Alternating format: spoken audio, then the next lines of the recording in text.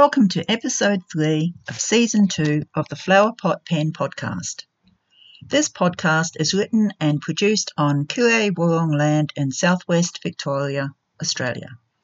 It's been over a month since the last episode of this podcast was pushed out into cyberspace. It feels like this year has just disappeared.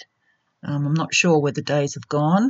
It's nearly Christmas. However, the urge to research, write up and record an episode has come over me, so I'd best take advantage of that. So let's get to it. In this episode, I'll be chatting about a couple of interesting things that have come into either my email or social media feeds. And then I'll be putting the spotlight on the third person to be included in my book project, a woman who lives locally to me, who has had a lifelong passion for native Australian plants. For the purposes of this podcast, and until I get permission to use names of people, other than my family members because it's too late for them, I'll be trying to keep the identities of the subjects private.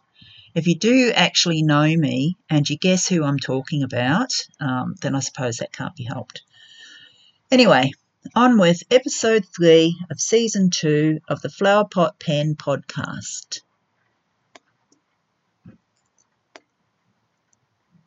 The first thing I'm going to look at is a fun plant fact. It's about a plant that can change the shape of its leaves to blend in with the plants around them.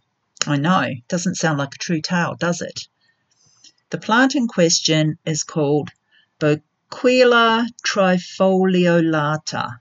I think that's how you pronounce it, but it could be different. It's a vine native to Chile and Argentina, and the only plant in the family, here I'll just give this a go, Ladizabalaceae. Try saying that 10 times fast. Ladizabalaceae. Anyway, it's a special plant because it can change the shape of its leaves to match the plant that it is growing up for support. Studies have shown it can change its leaves to match leaf shape, size and colour of over a dozen plants. Mimicry is known in other plants. It's called mimetic polymorphism, but they are usually parasitic plants like the mistletoe, which can only mimic the eucalypt it lives off. Now, the two main questions that come to my mind first are, why does it do it and how does it do it? Well, why is more than likely a form of protection somehow. Maybe hiding in plain sight makes it less of a target for herbivores. Plants are very adept at making themselves more likely to survive by any means possible. Thorns are the perfect example of this in other plants. Let's face it, they're stuck in one place, so flight is taken out of the flight or fight equation. Fight or flight equation is usually how it's said, but anyway. The next question, how does it do it, hasn't been fully answered yet. The most obvious answer could be that it picks up on the chemicals the closest plant gives out, and somehow is able to convert its own chemicals to match that. But the next idea is much more interesting, in that some researchers believe the vine has an ability to see, in inverted commas, the leaves of the nearest plant, and can somehow change their leaves to match. I don't mean they see in the way animals do, maybe sense is a better word to use. In any case, there are plenty of theories. Others include microbes changing the plant's DNA, or even neuron-like cells in the plant's root system, which would act as a brain-like structure. Both ideas open up a whole new way of looking at how plants survive so well.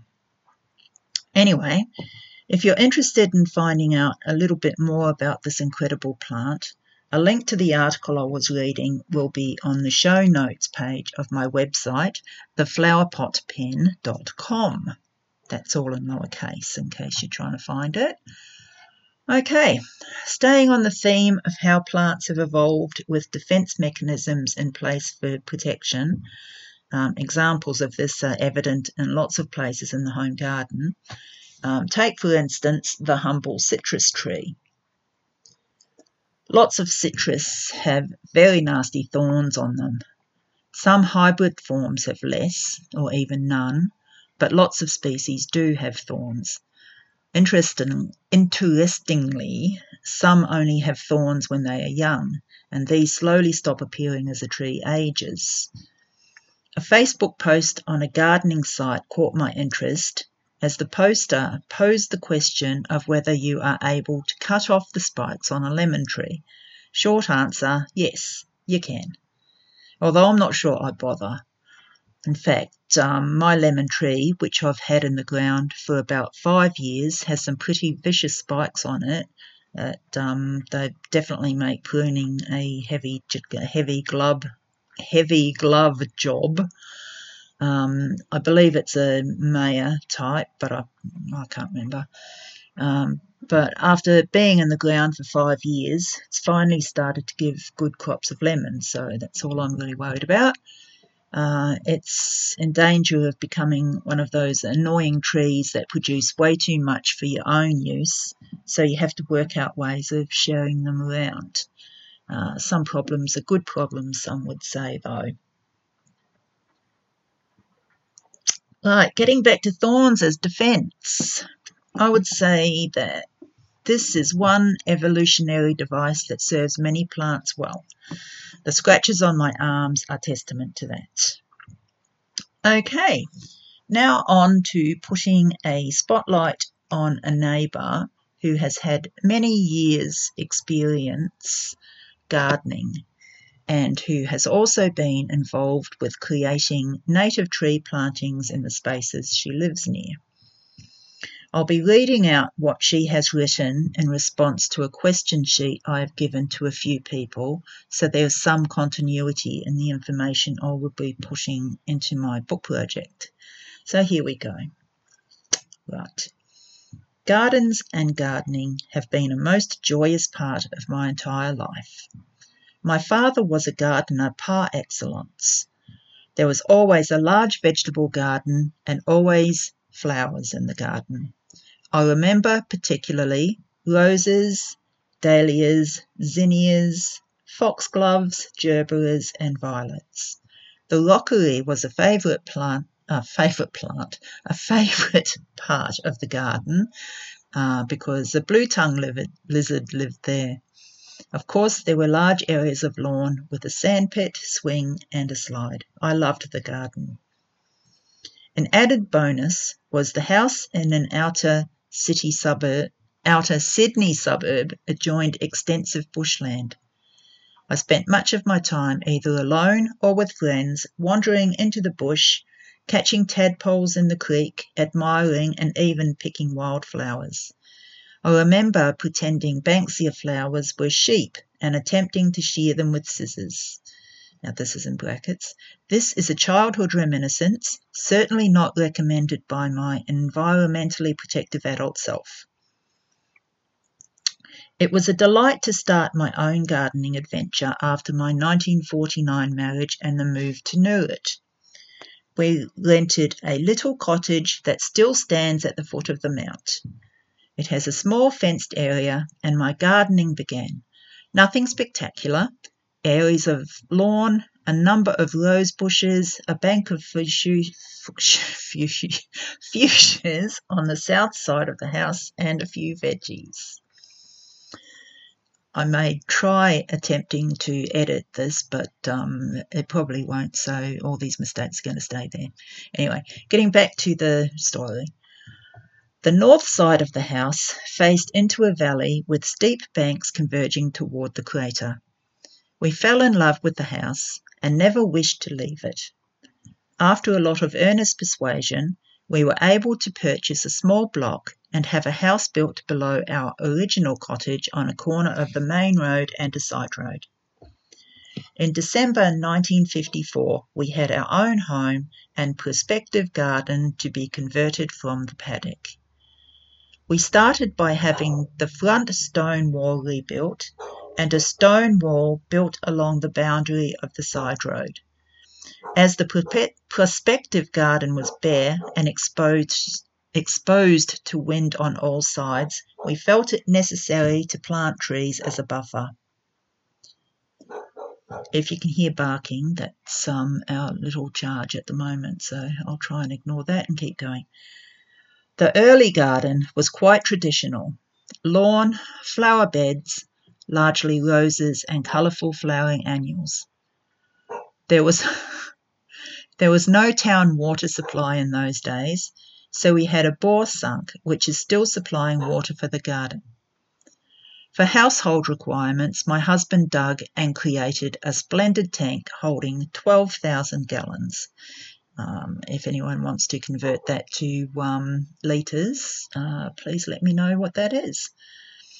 Always I carried a love of our native Australian flora, so I joined the Warrnambool branch of field naturalists and later also the Society of Growing Native Plants, now called the Australian Plant Society, and our garden has evolved with a mixture of natives gradually taking over. Of course, there have always been vegetables grown, and for many years I propagated native plants from seed collected in the Grampians and other bush habitats to be planted on our Glen Thompson property, where we planted 4,000 natives, 2,000 of which were propagated by me and 2,000 purchased from a native plant nursery. So that's the end of what has been written by my subject. But I will add that the writer has also been involved in planting native trees along a major road in the area which had previously been grazed. She has also been involved in the planting of a native garden in a small town near me, which I have the extreme privilege of being able to work on and keep looking beautiful along with other members of the community.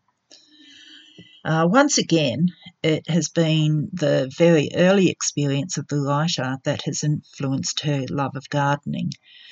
Fathers and veggie gardens still remains a strong theme. Well, that has brought us to the end of episode 3, season 2 of the Flower Pot Pen podcast. We're well into December at this stage, so by the time this is published, it will be time to say Merry Christmas to everyone, so Merry Christmas. I will take a break with the podcast over the holiday season, but I will still be making regular blog posts. If you go to the flowerpotpen.com website and subscribe to my blog posts, you won't miss out on anything. So, till next year, 2023, take it easy. Get out into a garden, either yours or someone else's, and stop to smell the roses. Bye.